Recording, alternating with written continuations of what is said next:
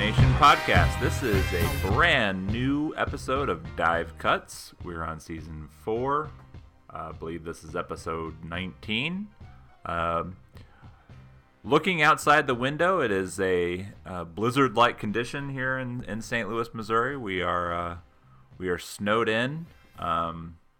With me, as always, also probably feeling some wintry effects there in Indianapolis, is Matthew J. Harris. Matt, how are you? I'm fine. I came in a bit ago for my second attempt to try and pre-shovel the 12 to 14 inches we might get tonight. It's a Sisyphean task, but it's better than like walking out tomorrow and having 14 inches I've got to clear off a sidewalk and driveway. So, not fruitless, but it certainly felt that way when I came back inside 30 minutes ago.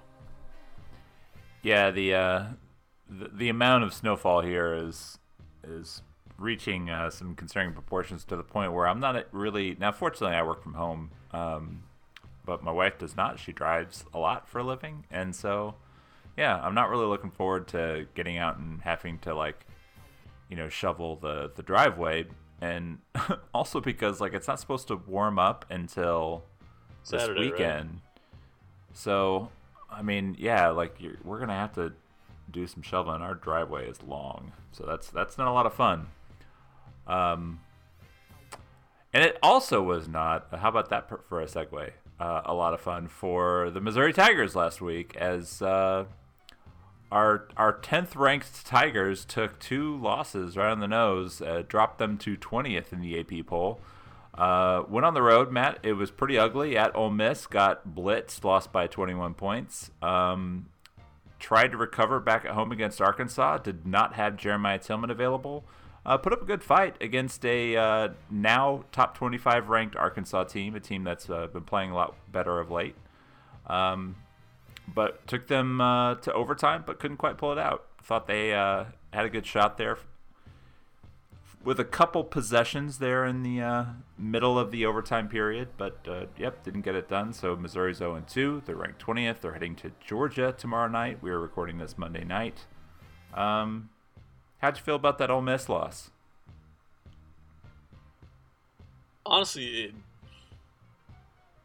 I felt like for the first 7 or 8 minutes they were more engaged than I think people thought. I couldn't watch it live. It was Mrs. Harris's birthday that night, so I came back to it early the next day, and just the way you see things on Twitter, you see sporadic kind of bits and pieces. You would have thought it was just a meltdown from the start, and I thought for the first 7 or 8 minutes that it was actually pretty good. There were some issues defensively. There were issues in ball screens and things like that, but nothing that was too concerning. I thought the offense wasn't bad. I obviously wrote about Xavier Pinson and kind of his struggles there, but early on I thought Pinson was particularly engaged. I mean, he wasn't driving the ball and wasn't getting to the line, but when I was tracking his possessions, he was playing a role in almost every possession down the floor. It was just that Drew Smith was in a pretty good early rhythm. They were getting some post touches to Tillman. There were some other guys who were getting looks within the flow of the offense. I thought things for the first 7 or 8 minutes looked good. Defense started to erode after that. It was still I think, and I kept wondering how much of it was defense versus unsustainable shooting. But when they came out of the locker room, and you'll touch on this later, the first 6 or 7 minutes out of the locker room was just that was the death knell for them.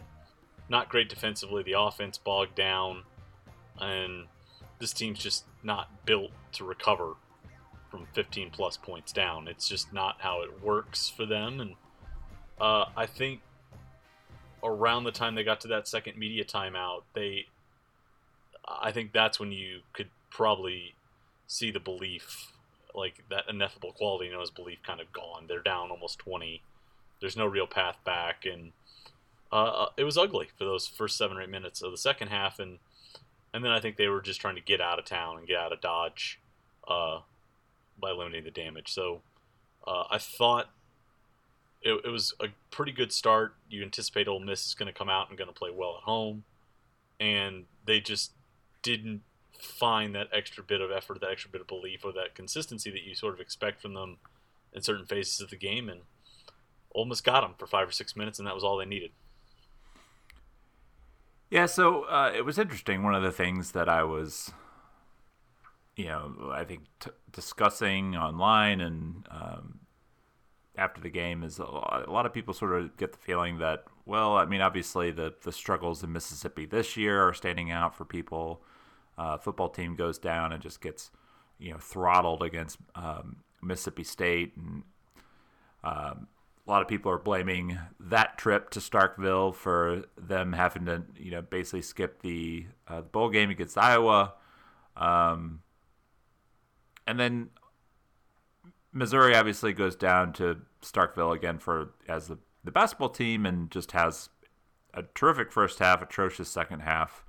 And it's one of the things where I really thought Missouri played well, at least offensively, against the Rebels for like the first 15 to 18 minutes, and then they just sort of let go of the rope a little bit, kind of down the stretch of a halftime, and I think end up giving almost like a 6-point lead or something like that. And then that momentum just carried into the second half.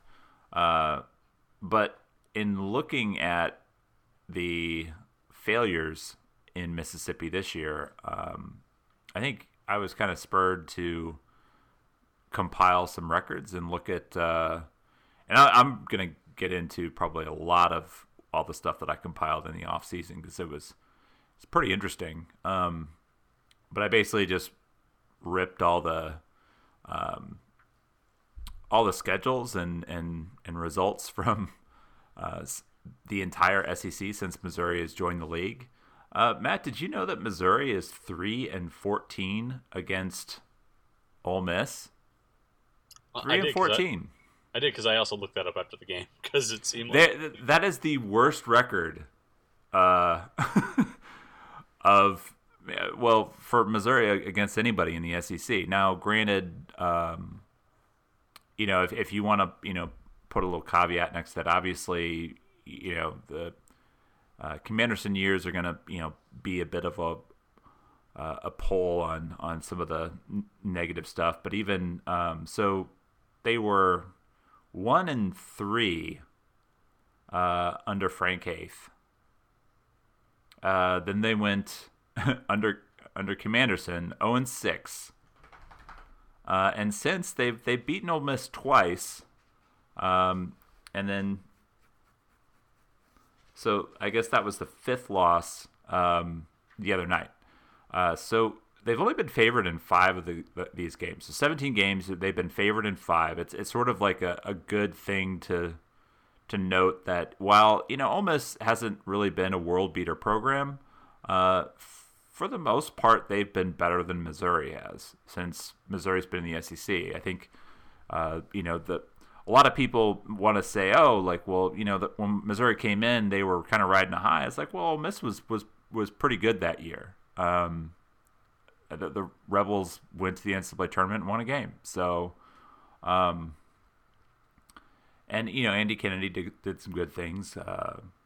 Obviously, some better things than Kim Anderson did. But I just think it's interesting. So I looked at everybody else's record, and since Missouri has joined the SEC, so Missouri and Texas A&M joined the league, there are only 3 other series where an opponent has beaten someone 14 times. And it is Kentucky, who has beaten Vanderbilt and Georgia, and Tennessee, who has beaten Vanderbilt. Tennessee is 14-5 against Vanderbilt, so a little bit better. And I don't have it directly in front of me, but I think maybe it's Kentucky and Georgia is like 14-2. I don't think they've played as many times as Missouri and Ole Miss have. But still, Missouri has the same relationship in the SEC as Georgia has with Kentucky or Vanderbilt has with Kentucky. It's got to make you feel good, doesn't it? No. But this is the worst blessing if I want to phrase it that way, to have is to like have covered the league or like paid close attention to the league since Missouri moved into it. In a former life, I covered LSU, and so you had to live through the halcyon days of SEC basketball fever in 2012, 13, and 14. Oof. But this is the thing that and we've probably hinted at this in the past when we've previewed Ole Miss, is I never thought Andy Kennedy got the full bill of credit he deserved for what he did in Oxford. That program for years was underfunded relative to its peers. If you had ever been to the Tad Pad there, it was one step above a livestock arena. It was that bad. It's got a tough, we know Corey Keys was on staff there. I've known people who covered the program and also people on staff there. It was hard to recruit to Oxford, and it's hard to recruit when your mascot is a Confederate rebel and you recruit in a sport that's overwhelmingly African American. And yeah, Andy Kennedy, in 8 of his 12 years there, went 500 or better in SEC play. Since Missouri's joined the league, I think in their 9th season, if Kermit Davis keeps this up, they'll have had a winning record in, I think, 7 of 9 seasons.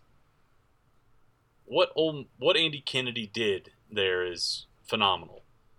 And I think you have to sort of consider the fact of Ole Miss perhaps had, outside of Rod Barnes, its most competent head coach in school history at a time when Missouri all but punted on the sport for 3 years. Right. And I think that matters. And Missouri fans won't want to hear this, but other teams, to put it crudely, started giving a shit about the sport since Missouri's joined the SEC. When SEC Network money came in and started flowing, Mike Slive, brought in Mike Tranghese and other former NCAA tournament folks and said, help us figure out a way to be better at basketball. And part of that was they put in the scheduling mandate to have like the opponents to have an RPI average of better than 150 and whatever. And that helped because it improved non-conference slates enough to the point where if the SEC was still weak inside its own league, it wasn't as bad. But frankly, other schools started spending money, and Ole Miss was one of them. Ole Miss, Auburn, Georgia. Like, this is the list of schools that spent more money than... Actually, I'll put it this way. These are the schools Missouri outspent in 2018-19 according to federal data. We don't have the 2019-2020 data in yet, so apologies if that's not there for you. But in 2018-19, Missouri only outspent Georgia and Mississippi State. Everyone else in the SEC spent more than Missouri. In Conzo Martin's first season of 2017-18, Missouri only outspent Tennessee, Vanderbilt, and Mississippi State. So essentially, your two most consistent teams since 2014-15 near the bottom portion of the standings in terms of spending, Missouri and Mississippi State. And over that stretch, Mississippi State managed to hire Ben Howland, who is also a more competent coach than Kim Anderson. So it's and I feel like that's stating the obvious here. Let's not get overboard here, Matt. Let's not get carried away with the Kim Anderson bashing. When people like freak out about Missouri's woeful performance against the Mississippi schools, my only response is, well, yeah, those schools started to care. They spent money. They hired. At Ole Miss, I don't believe they should have fired Andy Kennedy to basically, I think, make a lateral move into Kermit Davis. But they did. But to Ole Miss's credit, they ramped up their budget. They built the Pavilion, which is a beautiful facility there. In Starkville, they hired Ben Howland. And they hired a staff that could get them into Atlanta, Georgia, and help them recruit better. Rick Ray, a very nice man, could not run a program in a way that was productive in Starkville. Ben Howland can. It's at some point people want to say you can't keep blaming Kim Anderson for everything. I don't think people necessarily understand, just even from a fiscal perspective and a resource perspective, that Missouri is not in a vacuum here. That just because Missouri woke up and said, "Oh, we shouldn't have Kim Anderson as our basketball coach," it meant that just by getting a better coach, that they were going to automatically vault back up into the upper half of the standings. The rest of the league has started to care.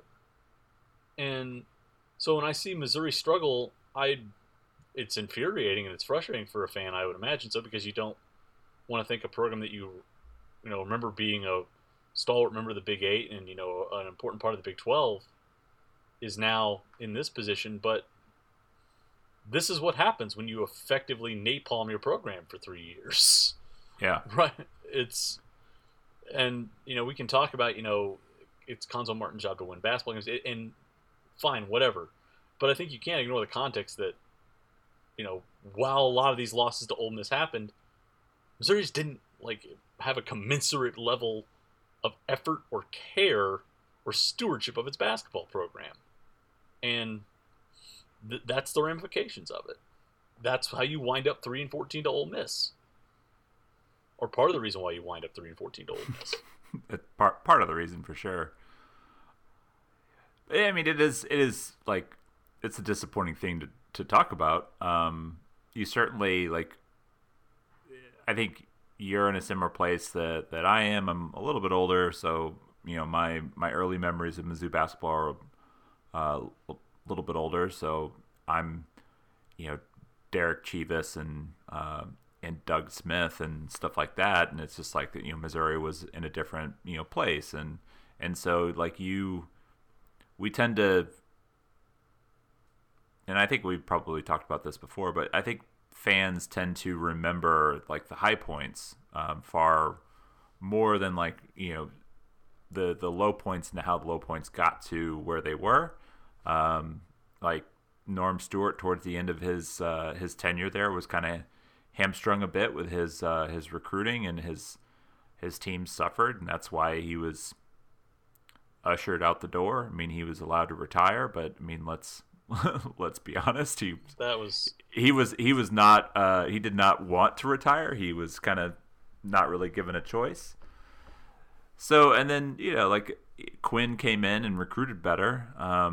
He had the reputation and the financial backing to kind of do it. But better fit the professional level. Yeah, and I guess the candle burnt a little too much at both ends, and and I think that led to the Mike Anderson rebuild, which if you look at budgets and everything, that was right when things were really kind of starting to ramp up in the NCAA, and all of a sudden this coaches were making more and more and more. And that's why Mike Anderson was no, you got to invest in the program. Everyone's just why is Mike Anderson always flirting with other programs? It's well, those other programs are offering more money. And that's easier to win if you have more money. And again, not just for himself, but you're getting your assistant coaches more money, and you're getting stuff like that. And I think if you put it in that context, it makes a lot of sense that when Missouri, like you said, punted, and really realistically, if at the time there was rumors that Matt Painter had accepted the job, and rumors that Chris Mack was interested in the job, because Missouri was a different job back then, but they're not going to pay Kim Anderson what they were going to pay Matt Painter, or even Chris Mack. You're gonna pay what the market says you pay for a guy coming from Division II, which is not much. And so, when you make that decision, it takes your budget down, but it also should realistically take your expectations down. And one point on that is people say, well, Cuonzo makes $3 million. I think I looked this up a couple weeks ago, and granted, public records are in different states and different numbers are out there. But if you try to find the latest numbers, $3 million is not a pittance. I don't want to make it sound like that, particularly in the economic climate we're in. But when you look at investments in coaches, Missouri's now around 7th, 8th, 9th in head coaching pay for Cuonzo Martin. Yeah, it's the bottom of the middle of the pack. So think about that's when you think of that, okay, Missouri's 7th or 8th in coaching pay, and they wind up 11th in overall spending. I mean, what that probably tells me is that other schools are either investing, whether it's in training tables, whether it's facilities, whether it's recruiting budgets, whether it's staff budgets, whether it's your assistant pool. So again, Missouri's not poor, but I think there's this perception that Missouri's spending at like a top 4 level in this conference, and and they're not. They're solidly middle class. And if you believe that you should be consistently beating Ole Miss, or you should be consistently performing ahead of some of these programs, then you shouldn't be getting outspent like they did last year a couple of years ago by South Carolina, Florida, and other peers like that. I think it's hard to, and dollars and cents aren't everything, and people can maximize budgets, and we certainly saw, as we mentioned earlier, Andy Kennedy did that. But I think what we're driving at here is, and we'll get back to the basketball game. We can talk about the more game if you want, but I think what you see in places like Starkville and Ole Miss is the rest of the league has started to close that gap, or has closed that gap, and Missouri is trying to extricate itself, I think, as much culturally as it is in terms of what's happening on the floor. And having to, sort of come to terms with the fact that, because it was relevant in the late 80s, or it had its moments in the 90s, or it had, some peaks under Mike Anderson,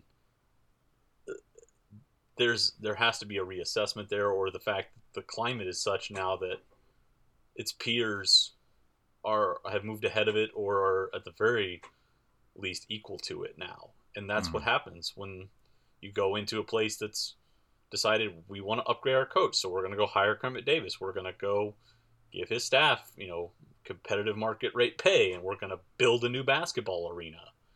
That you don't do that unless you care about being competitive in the sport, and that's what Ole Miss has done. And it's happened at a time when Missouri retrenched and is now trying to get itself out of that. And sometimes I think it's a lot harder to dig yourself out of a hole than staying out of the hole to begin with. Like,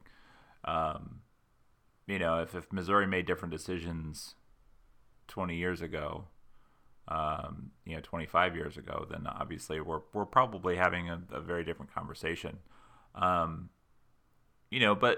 on a micro level though, like, game to game, obviously I think there's a level of overachievement that this program has had this year, because it's some of the stuff that we've talked about before, which is they were sort of tailor-made to have success in a weird year like this.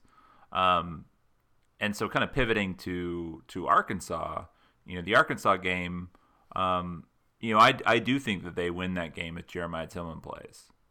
Maybe Tillman comes in and he has another kind of bad game like he's had here and there. But, I think that what they were really missing, because everything was so perimeter oriented, they were really missing anyone around the rim who can help them out, both on offense and on defense.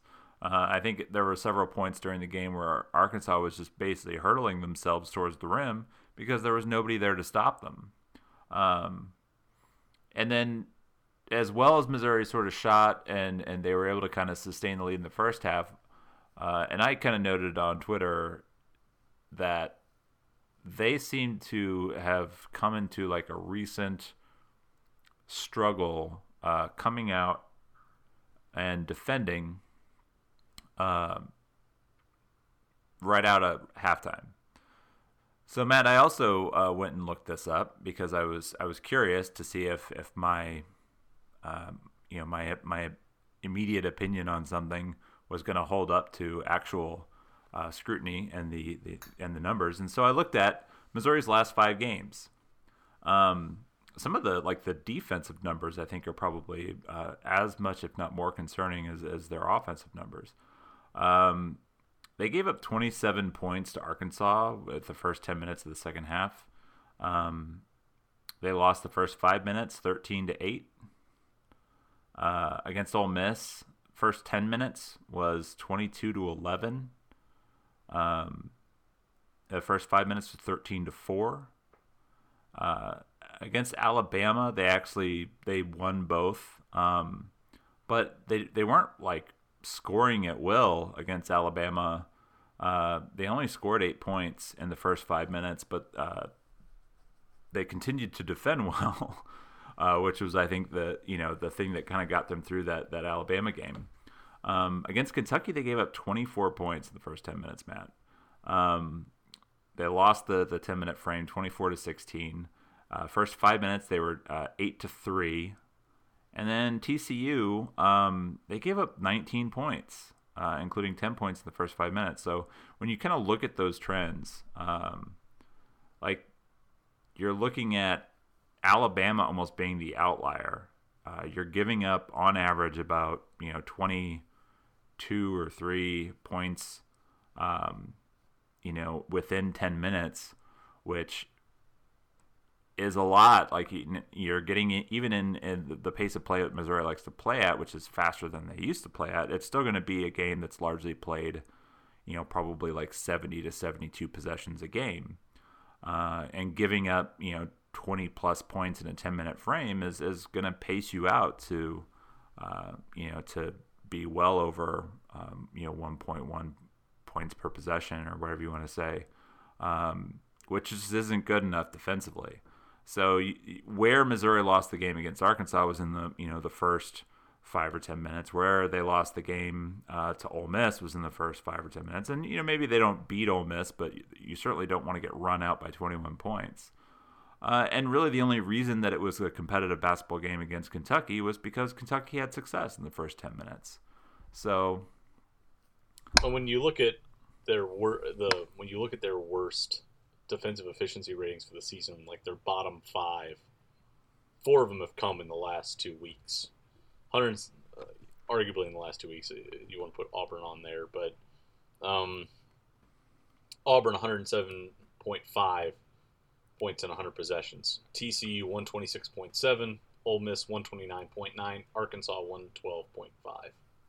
Just like, and those are being seeded by TCU, probably not so much by that second half run, because both teams were just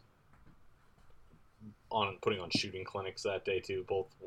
That's a weird game that's always going to break my brain statistically. But 3 of those games, like you could see a noticeable difference. The Auburn game was ironic because they came out and started the second half well without Sharif Cooper, and they put Sharif Cooper in. So I think the last couple of weeks there have been some issues for sure coming out of the locker room. Now, Kentucky, you could say 2 quick fouls on their bigs, put them in a bind. That's fine. We can explain it that way. But the slow start against Arkansas was scheme-based. They weren't very good in pick-and-roll defense. Ole Miss, again, struggles in pick-and-roll defense and switches and help side rotations. Just the kinds of stuff you wouldn't expect to see Cuonzo Martin teams break down with. Just the fundamentals of defensive basketball that they drill, or they're so well schooled in, have sort of eluded them. Now, you can put caveats in every game, but I think when you look largely, as I mentioned, by throwing those numbers out, the defense has been trending the wrong way for a couple of weeks. And that's what I think should be more alarming than anything else, is that this team, the only way its model is sustainable is to play well enough defensively to get in tight games like they did against Illinois and prevail, or to use their defense like they did against Tennessee to create some transition opportunities and runouts to build a lead. Same thing with Alabama. Like, they've had to use their defense to either stifle teams or to manufacture enough additional transition opportunities to offset what can be some bog and some lag in the half court. If the defense isn't functioning at anywhere close, like if it's giving up more than a point per possession, the model that they use breaks down pretty quickly. And the question is, if Tillman comes back, is that gonna remedy it? Is this just been, hey, it's late in the season, we're seeing guys fatigue, we're seeing, the drag mentally, Of COVID, I don't know, but erosion on the defensive end is how this team really winds up in a bind. Well, I also think like you can easily sort of point to like maybe some inflated numbers. I mean, the first 5 games of the year, 4 games, whatever it was, Mark Smith was terrific. Since then, Mark Smith has been problematic, and and we've talked about this before. Like Mark Smith is a guy who, deserves to play because of how good he is defensively, what he does. He's always in the right place defensively. He defends hard. He rebounds well, and he is willing to drive the ball. I think the advantage that you have with Mark Smith versus Torrance Watson is you have Mark Smith who's capable of making more plays. I mean, Torrance, I think I'm going to give him a lot of credit for how he played against Arkansas. He shot the ball well. He also defended the ball well, and he threw his body around more than I think I've ever seen him. Diving on the floor, he getting deflections, stuff like that.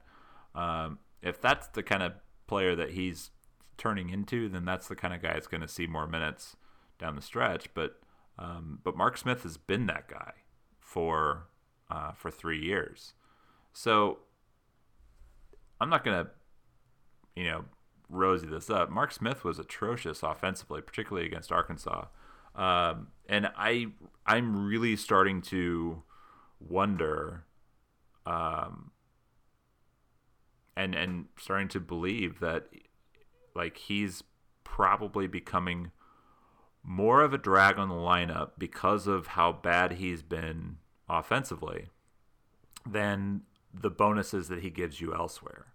And I think that was always sort of like what we kind of talked about with, Javon Pickett is Pickett doesn't always give you everything that you need offensively, but he does everything else. And so you could live with that as long as you found other guys to kind of provide the offense. Without Tillman in the lineup, it put more possessions in the hands of Mark Smith.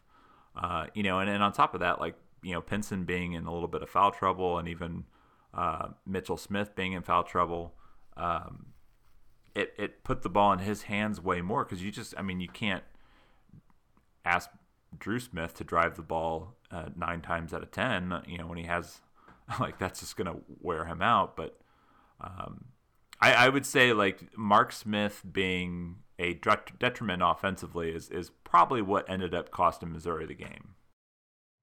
If you look at since conference play began, and if you lump in TCU, Missouri's net rating with Mark on the floor in 660 possessions is -3. Now, when he sits, there's 240 possessions of him off the floor. So roughly on the floor, about 75% of possessions in conference play. Missouri's got a +5 net rating. So realistically, Missouri's 8 points better per 100 possessions when Mark's off the floor in SEC play. Again, we can talk about sample sizes and whatnot, but that's just off the top line number there. Well, I think you can also say but it used to be if you looked at it last year, Missouri was +15 with him on the floor. That was not uncommon last year, was having him around +15, +14. So just the flip to being a +14 guy to a -8 guy in a year speaks to your point about, particularly on the offensive end, is he becoming a drag? And I think you can see that right now in SEC play. When Mark's on the floor, Missouri's shooting just 31.7% from behind the 3-point line. When he goes off the floor, they shoot 37.9%, which that's probably not what you would want to have if that's your floor spacing threat for your starting lineup, is to get 7 percentage points better, 6-7 percentage points better with him sitting. So it's just I think the other, like, offensively, it's a push right now. Missouri, with him on or off the floor, is averaging about 98 points per 100 possessions unadjusted. But really, the defense there has been disconcerting. They've gotten 8 points better when he sits. So again, we'd have to dig through the lineups and kind of like try and get to the nuances there. But I think there's some merit in discussing, what value is there if the defense isn't holding up and if the jump shooting's not there. When Mark puts the ball on the floor, the rim finishing's not good enough. His 2-point field goal percentage isn't good enough, and the turnover rate goes up. So I just don't know. Like, you hate to be reductive with a guy because he does so many things for you as a rebounding guard, as an off-ball defender.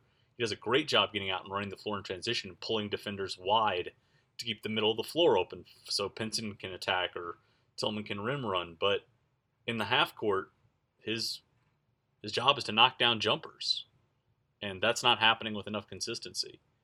And you've got to find a way to manufacture offense around that, and that gets really hard.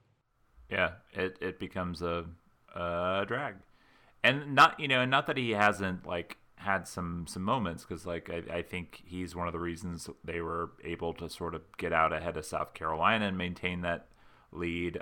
He was instrumental in beating Kentucky with shooting 3 of 5 from 3-point range. Outside of those two games, though, it's brutal. So kind of want to move on. I don't want to dwell on the Mark Smith stuff. We'll hopefully have Mark break out this week. Who knows? Maybe all he needs is a trip to Athens and a now 6 p.m. local tip time. The game was originally supposed to start at 5:30 local time. Karen was kind of asking about this. So I think Georgia specifically kind of gets a lot of these like 5:30 tip games in the middle of the week, like if they're at home. I think South Carolina will as well. Like if there's they'll do like the 5:30, 7:30 lineup for for some of those teams that are on the East Coast. And Missouri, I think. So I looked at it. They didn't have one last year, but I think it was 2 years ago when they had a 5:30 tip at Georgia. So that game has been moved to 7 for anyone who's interested in other SEC games. There was some alterations. We're going to play Tuesday, Wednesday, and Thursday games this week. Missouri, Georgia, SEC Network at 6 o'clock, Florida at Arkansas. That should actually be a pretty interesting game at the same time, but on ESPN too. So they'll be on at 6, and then no other games that night. Wednesday, Kentucky at Vanderbilt, which is not changed. But South Carolina at Tennessee has been moved to Wednesday from Tuesday. Another kind of interesting game. Like Tennessee's obviously been struggling, but South Carolina hasn't really shown up the way we thought that they might this year. Then Thursday you get Alabama at Texas A&M. Looks like Texas A&M is finally going to come off their pause. That is going to be at 2 o'clock, so a nice little afternoon tip on Thursday. Then you get Mississippi State at Auburn at 4 o'clock, and LSU at Ole Miss will be also at 4 o'clock. So some kind of weird times on Thursday, but a chance to watch some matinee basketball, Matt. Mm-hmm, mm-hmm. Also, LSU gets to play 2 road games at Ole Miss this year. Fun times for the Bayou Bengals to go to the Magnolia State twice. But yeah, the trip to Athens and it's not a trap game, but it's one that like you would expect Missouri to win, but they won't have Jeremiah Tillman, as you mentioned, or as was announced today. So that's kind of a confounding variable there. But Georgia doesn't really believe in defense, or is fine with the loosest definition of defense. It and LSU are probably the 2 teams that just believe it as a vague theory, not to be tried or tested with all that much regularity. But Georgia is 139th in adjusted efficiency on defense. Dead last during SEC play.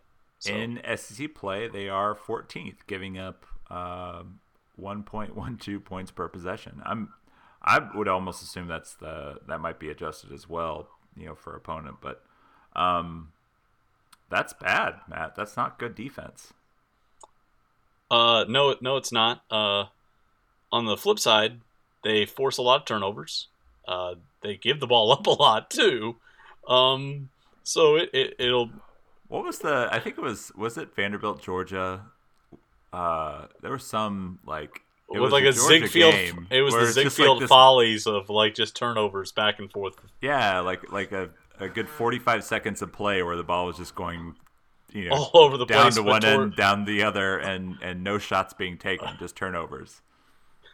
Yeah, that's a good encapsulation of what Georgia basketball can be at times. But they've got two guys that we've thought are interesting, or at least have potential. And Sahvir Wheeler, really, really good, dynamic creator at point guard. Not exactly a prime scorer. He's listed at 5'10". I think that's generous. I think he's probably closer to 5'8", but really dynamic, can play in the open floor, turnover prone in the open floor, but really kind of is tasked with leading the charge for them. Camara is the essence of a modern big man. Rarely posts up. Is almost more at home running the floor in transition and rolling and cutting than he is posting up. And he likes the dunker spot too. He loves him some dunker spot. I will say this: close out short on him. You don't have to close out. You don't have to fly by him. You can close out short. He's only knocking down 14% of spot up jumpers. Don't need to go screaming out like a bat out of hell to Toumani Camara on the perimeter. But then they've got the supporting cast is not quite what we thought for various reasons, but KD Johnson's more of a defensive presence, or a guy who can at least create some turnovers for you. Ty Fagan on the wing is really, really, he wants to play off closeouts. He wants to drive it. He wants to cut. Ty Fagan has attempted fewer three-pointers than Toumani Camara. Yeah. So what I'm saying is he wants to get to the rim. And then, ironically, their combo forward, PJ Horn, loves to launch three balls. And it's just a weird team. It's a weird roster where the undersized combo forward is the floor spacer for them. They've got Justin Kier, who is a George Mason transfer, who's kind of a reserve, but not a reserve. Jackson Etter, a sophomore, who's filling in because there are some other roster issues with more high-profile recruits that we can talk about if you want. So Christian Brown is a guy who I think I profiled in my preview, and a guy who I kind of thought, I remember watching him. And I never saw him live, but I'd see some game tape and whatnot. I really liked him. He's a top 100 kid, good athlete. Looks like he had all the tools, and he had a decent enough freshman year that made me think, all right, if he can kind of put it together in a good off season, he could be a key for Georgia. And then, Tom Crean went out and recruited all these guys. Like Justin Kier and who's the other guy? He went out and recruited Horn. He went out and recruited Garcia. All these kind of combo forwardy type dudes who are just likely going to take minutes from younger guys, which to me was a little bit of a red flag. So it's okay, so he's obviously not super happy with the performance of those guys. And Jaquan Walton's already gone. So yeah, Jaquan Walton is a guy who had a Missouri offer and looked like the kind of guy who could really develop as another sort of top 125 level kid. Good size, could handle the ball, decent skill level, and just I don't know what happened to him, but he transferred out in December. Well, yeah, I mean, he transferred out. I don't know if he's picked another school or what, but we have not heard from him. And honestly, Christian Brown is So he's had 1, 2, 3, 4, 5 DNPs in conference play. He's had a lower body injury that has not been specified other than that, at least according to reports I saw. But the gist of this is like that ballyhooed recruiting class that Cream brought in that had, Ant-Man and had these two other guys in it, and Kamara and Wheeler has it's almost eerily reminiscent of the 2017 Missouri class, where you have 5 or 6 guys come in and only 2 are left, and then you're just sort of having to try and work in developmental guys and transfers around it.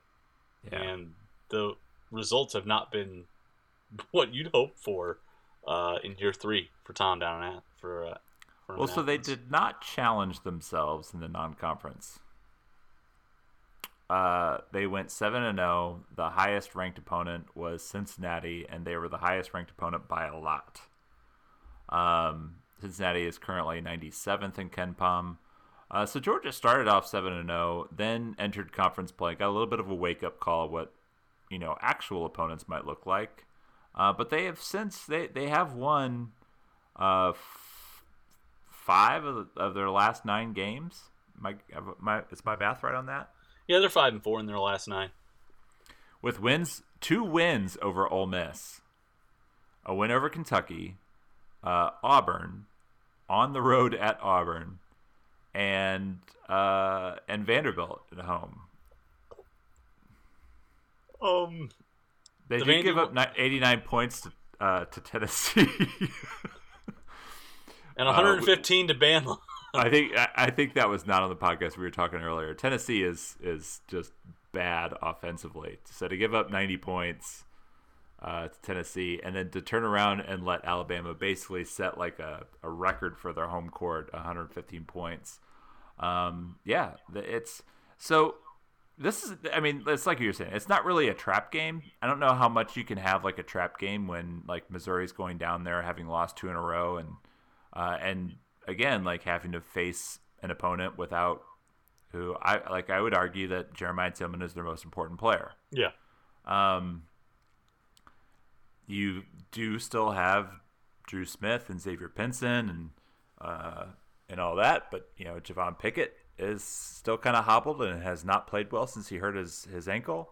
And apparently Kobe Brown was getting his calves all massaged up. So you certainly hope that everybody's ready to go, but this is a game that I don't want to say like I'm not like full on worried, because I tend not to worry about whether or not Missouri is going to win. But this is a game that could be sneaky and could be really tough. And Missouri's only projected to win by 3 points, so that's pretty close to a toss-up. Also, this factor too, Missouri still. Thing I would point out, Missouri still turns the ball over a lot. Georgia can create a lot of live ball turnovers, and they want to get going towards the rim. Missouri fouls a lot. It's just a game where there's no rim protector. You're going to have to, and you're going to have a team that's going to want to play downhill on you all night. You're going to have one that wants to get in and create turnovers. It's stylistically, you could see this one getting to where Georgia wants it to be, and if it's being played up and down, Missouri will say it's happy with that, but it can say that when it usually has Jeremiah Tillman there, hustling back to the nail or to the top of the restricted area to at least try and have a semblance of rim protection. Yeah, they don't have that right now. You'd hope. I will say, like, this is a game, because of how Georgia likes to play, that you could see, Xavier Pinson having a big night. That's where I was going. This one seems to have an X type of night, particularly because 2 of Georgia's starting guards are absolutely atrocious guarding ball screens. So, and like, it just sounds like and realistically, like, how many people are going to be listening to this podcast before the game? So we probably shouldn't spend a whole lot of time talking about it. Yeah, but yeah, going to be a fun. This is a game where if you get the result, you don't get credit, but if you lose it, you hope the committee takes into account that Jeremiah Tillman wasn't available. South Carolina, though, a game where you really hope Jeremiah Tillman is back. Yeah. Because I think like the biggest key to the game the first time around. Now, granted, Mark Smith making some shots was big, but South Carolina had absolutely no answer for Jeremiah Tillman around the rim. None. Wildens Levesque was not the answer. And they got into a situation where they had to play in the half court with Missouri. And when you do that to South Carolina, it's just a finger trap for them. They can't figure out what they want to do. They can't get out of it. There's no real solution there. Again, if you're having to play small, and in order to create rim opportunities, you're having to pick the pace up, that's a game where South Carolina is going to want it to go, particularly at home. Even if they don't have a crowd there, they're going to feel more at ease. So it's a week where you worry about Tillman, how long Tillman's going to be out for, because it's not a health issue with him, but you also want to make sure that he comes back from outside Missouri's pseudo bubble, has tested negative, and is good to go, so you don't have an inadvertent COVID pause 3 weeks before the NCAA tournament. So, and it's crappy timing to have it coincide with a week where you really don't want to drop either one of these games. Not only for your NCAA tournament, resume, which again, we talked about this before we went on air, and we can talk about it a little bit. And I feel like we're glancing over South Carolina and Georgia, but realistically, there's not much to dissect about those teams. But this is a time when you worry almost less about the selection committee than you do about where you are in the conference standings and where you are seed-wise for that. I don't think you want to be 6-5 right now and come out of this at 7-6 or even worse, 6-7. You want to bank 2 wins here and at least give yourself a chance to stay in the mix for a double bye. So almost bigger stakes in terms of their seeding for the conference tournament than the NCAA tournament at this point. If we have a conference tournament. I'm unabashed in my belief that we shouldn't, but there's a lot of money on the table. Got to have that television content. Can you just have everybody play each other again? If you got rid of the conference tournament, we could make up all these games. We could make up the games that got missed, have a full set of standings, and then give out an auto bid. Yeah, I like it. Honestly, that's. I think that's what all of these conferences should do. But we know that because Mitch Barnhart is saying on television that it would really help the committee to have these conference tournaments to evaluate teams. Okay, Mitch, but wouldn't it help you to have teams that completed an entire season, completed their entire conference slate? If you think about this, if you're Duke, who's had a rough season, you're not going to the NCAAs. Your top freshman just opted out of the season. What's the point in going to a conference tournament? If you're Boston College, you just fired your coach. They've suspended indefinitely a 13-point scorer. They're playing walk-ons. This is another thing that I love about the fact that they fired Jim Christian. He's playing walk-ons because of availability of players, just so they can play basketball games. And Boston College is like, no, we're gonna fire you right now. But what incentive does Boston College? What incentive does Duke? What incentive? If you're fast forwarding to the SEC tournament, what incentive does Vanderbilt or even Mississippi State I would have a different frame of mind on Texas A&M just because that's Buzz Williams, and I feel like Buzz is just no, we're gonna compete no matter what, and pretty much just will his team to play in those games. But honestly, he's also a pretty pragmatic guy. Maybe he looks at it just maybe this is a good opportunity for us to just sort of roll it up. And so there's all these situations, and then you could even look at Alabama. What incentive does Alabama have to play in a conference tournament? If Alabama, let's say they rattle off 3 or 4, we'll just say two more wins. They put the conference behind them. They're winning the auto bid. Like, they're in charge. They're also looking at worst, a 2 seed. And, like, what incentive do you have to go to a conference tournament and potentially, like, get COVID and then, like, screw up your opportunity to play in the NCAA tournament? And that's been my whole thought here is I get the TV money and I get there's contracts and language and commitments that are in place here. But just if you're the conference office, wouldn't you want to have your best contender for a deep run in the tournament? And the more teams you have go deep, the more win shares you get, which is more money coming into the conference coffers. Like, I would be willing to forego 1 year of conference tournament revenue unless the penalty is so great in Nashville for doing this. But just in a vacuum, as a practical matter, skipping the tournament to me is a no-brainer. And just getting your 6 teams as much time to get healthy, get tested, and be ready to go into the indie bubble and compete and give itself a chance to perform well. But honestly, like, even if you're Missouri, and let's say, Missouri plays well enough down the stretch here, they win. What do we got? 5 games left. Let's say they go 4-1. They win all the games that they're projected to right now. They go 2-0 this week, 2-0 next week. Lose at Florida. They're staring at a 5 seed. Like, are you going to a conference tournament? I'm taking that 5 seed. Like you've had it's a rough season. This is a weird, rough season for everybody. If I'm Conzo Martin and I'm like, all right, we just finished. What would that put their record? They're 6-5, so they're 10-6, 10-6 in conference, 10-6 in conference.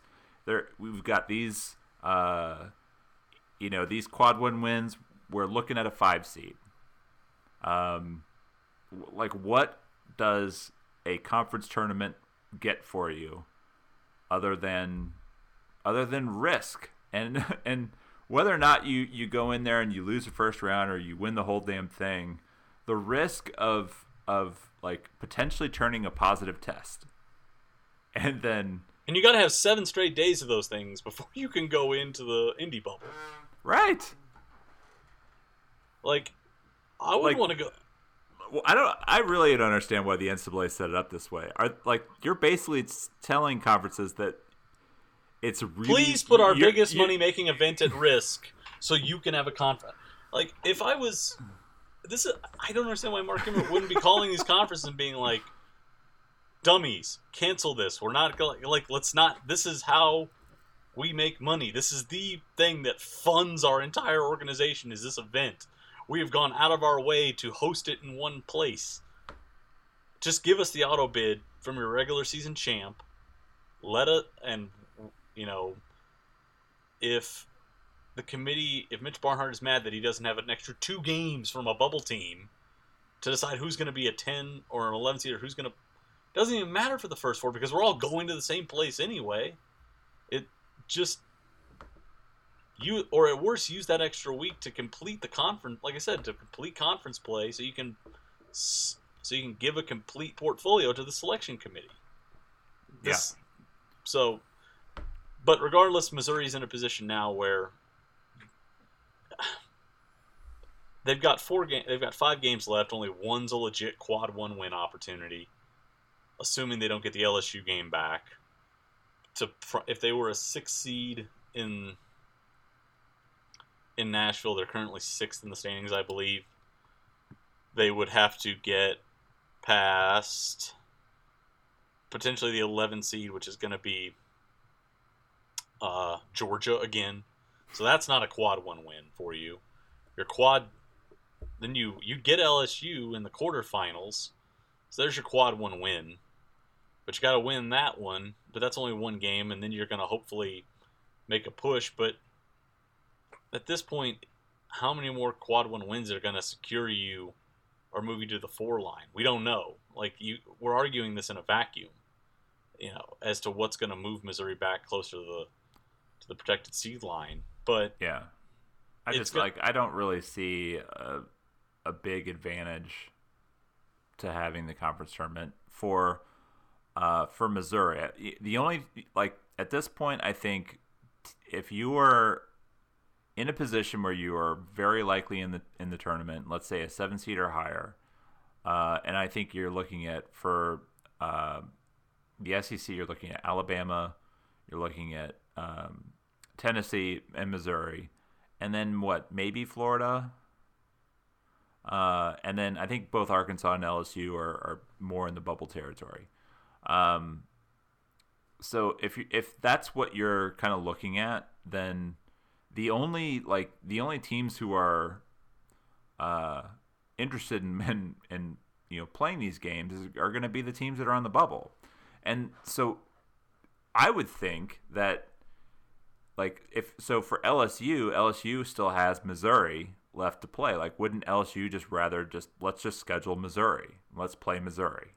Like, if we beat Missouri, that's a quad 1 win that puts us in the tournament. Like, let's do that. Rather than risk Missouri getting upset by Georgia. and then you lose and you beat Georgia, which obviously doesn't help you, and then this is all the things that can happen in the conference tournament, because everybody is so familiar with everybody. Like, all results can and will happen. Yeah, especially in this year where the margin between teams is just minuscule. So yeah, I just think the more prudent thing is let's play the games that we lost, for at least for the teams that have a chance. So let's have LSU and Missouri play. Who else has been on pause? Florida's been on pause. Whoever Florida hasn't played, you play. If Texas A&M wants to go home, let Texas A&M go home. If Vanderbilt wants to go home, let Vanderbilt go home. I would rather take the teams that really kind of have something to prove and have them play. I would rather just not have any tournament and just let teams like Missouri and Alabama and everyone have the fullest opportunity to put a complete conference schedule in front of the committee and let it be judged on that merit. And that's kind of what I'm saying. I'm just saying, if they said that Missouri and LSU were going to play, but they're not going to reschedule the Missouri Vanderbilt game, I'm not going to cry about that. It's just hard for. I don't know. But on the NCAA tournament, we've gone 63 minutes, and we haven't talked about how Missouri was a protected seed for all of 5 hours on Saturday. So but it was nice while it lasted. Which I don't think that was all that surprising, though. I mean, I think they've had the momentum there for a while, and I mean, they're coming off the win against Alabama, who I think everybody had either on the 1 or 2 seed line, depending on kind of where things were. So it was looking really good. And then, as things happen in college basketball, LSU, kicked the crap out of Tennessee, which further damaged Missouri's win over the Vols. And that's just, and then, obviously Missouri lost to Arkansas. But I do think it is interesting that bracket was revealed after the Ole Miss loss, and so it's one of these things you always have to keep in mind that Missouri's results are never in a vacuum. One team and their results are never in a vacuum. There's all these other games going around, and as long as other games are happening and other teams are losing, anything's possible. So Missouri very much could end up back in a 4 line. They very much could fall back to a 7. There's just a lot of variance. The only thing that I'm sure of at this point is Missouri will be in the tournament. And the only thing I would say is the thing about, and we kind of talked about it after the results came out, is it almost, when you release a peek at the top 16 seeds now, it has a sense of it reframes your view of the season, or it can do that. If we went through a year and we didn't know, and all we had was bracketologists trying to decipher and make educated guesses about how the bracket's going to look, and we saw Missouri was on the 4 and the 5 line right now, we'd say, oh, they look like they're in line for this, but we don't know. There would be nothing to confirm our suspicions. It would just be really, really educated conjecture. We'd get to March. These results that we've seen the last week would have happened. Missouri would have, let's say, slid to a 5 or a 6 seed. We still would have said, okay, Missouri entered the year. Our data points are entering the year they were picked 10th. They finished X spot in the SEC, and they earned a 6 seed in the NCAA tournament. Based on the benchmark that they entered the year with, this year was an unqualified success. They were picked 10th. They wound up with a 6 seed in the NCAA tournament, and maybe they won a game. But now that you have the bracket that's been released, confirming, in some ways, having the NCAA's imprimatur saying, yes, in late February or in early mid-February, we confirm that Missouri would have the resume to be a protected seed. Now, all of a sudden, the entire discussion gets reframed because now you don't just have, Joe Lunardi saying it. No, Mitch Barnhart is on your TV on CBS saying, there's Missouri on the 16, in the number 16 spot on the 4 line. Here's the hypothetical region we'd put them in. Again, I'm not saying that to say it shouldn't diminish disappointment for not being a protected seed, but it sort of skews the discussion and the assessment of what we're going to get to in March, which if you told me in October that Missouri was going to finish maybe 6th or better in the standings and be a 6th seed in the NCAA tournament, I'd have said it's a banner year for them. They entered the year with the necessary goal and a mission critical objective to get into the tournament, and not only did they did that, they got a pretty decent seed out of it in a year. And so that's my only thing, is I think it's just interesting. The 6th seed is a good seed. Yeah, and that's my only sort of point, is it's just interesting to see how it's going to potentially reframe an assessment of what the year was. Because there's been a 30-minute show that said, Missouri was actually on track for a 4 seed. And, it's just an interesting thing, and I only give it so much credence because, like you said, even during that day, when they were announcing it, Ohio State was kicking the crap out of Indiana. How would that have moved them past Michigan, who was on a COVID pause? I don't know. So it's a marketing ploy that still has some merit that we have to give it. We gotta serve the content monsters, man, and I think that's a big part of it. Obviously, is they are looking at ways to sort of create more and more interest and have give people stuff to talk about. It's the same thing with the college playoff thing for the college football. It's completely unnecessary. And even if you wanted to do it, maybe wait till the last 4 weeks where it actually matters. But yeah, being ranked 8 weeks out by the college football committee doesn't really mean anything. It's where you are at the end. Interesting though, because we were talking about a potential 6 seed and what that would mean. So Missouri made the NCAA tournament 5 years in a row. From the end of March. And a really nice run there from 2009 to 2013. They were a 2 seed in 2012, a 3 seed in 2009, and the other 3 years they were a 9, 10, and 11 seed. 4 years ago they were an 8 seed. So, and that team was the very definition of limping to the finish. They had Michael Porter Jr. with a bad back, playing with Brett Rao. On the court for many minutes against Florida State. Colin Van Leer had torn ligaments in his knee. Cash was probably on a bum foot. Barnett had a DUI that held him out. Just that. God bless Brett Rao, man. The guy stepped up. He did not take a DMP in the NCAA tournament, so kudos to him. That is something no one can ever take away from him. Didn't he score a bucket too? He did score. That is something that nobody can ever take away. He had 3 points. That's what I'm saying. Boy didn't just get a log minutes. He's in the ledger. He's there. He lives in a society. He played more minutes than Reed Nico. He's going to show that tape to his kids. He's going to pull that up on YouTube. And I don't blame him. I would too. Man, Cash was struggling. He still went 6 of 10 from 3. That's crazy. All right, we got to get out of here. We're like way over. But we will be back next week, obviously, with more dive cuts.